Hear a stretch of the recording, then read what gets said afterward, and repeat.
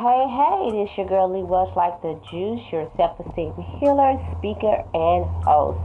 I just had a thought. One of the things that you can do to boost your self-esteem is do something that you really enjoy doing.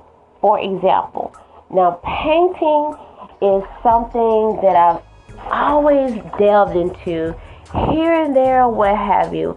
But I never really like okay, I'm really gonna seriously do this or what have you. So, I decided to just leap into it and step out on faith and start doing my paintings. And it's so tranquil.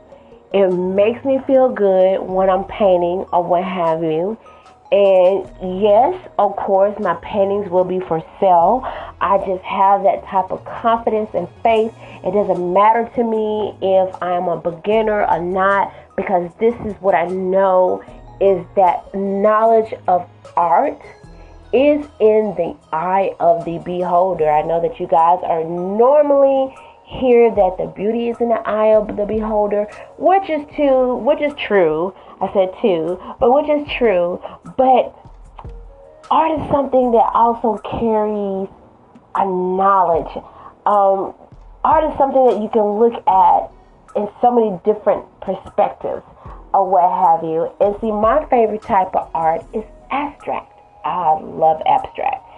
So anyway, so do something this year. I mean, we're only 18, 19 days in the new year, so the new year is still fresh. You can still take charge. You can still just leap out in faith and do something that is positive, different, something that you always wanted to do, but for whatever reason you didn't make the time for it. Just leap for it.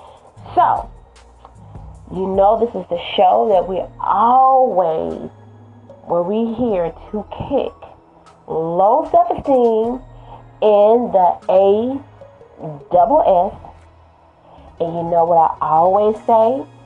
Faith cancels out fear, and fear cancels out faith. Continuous blessings.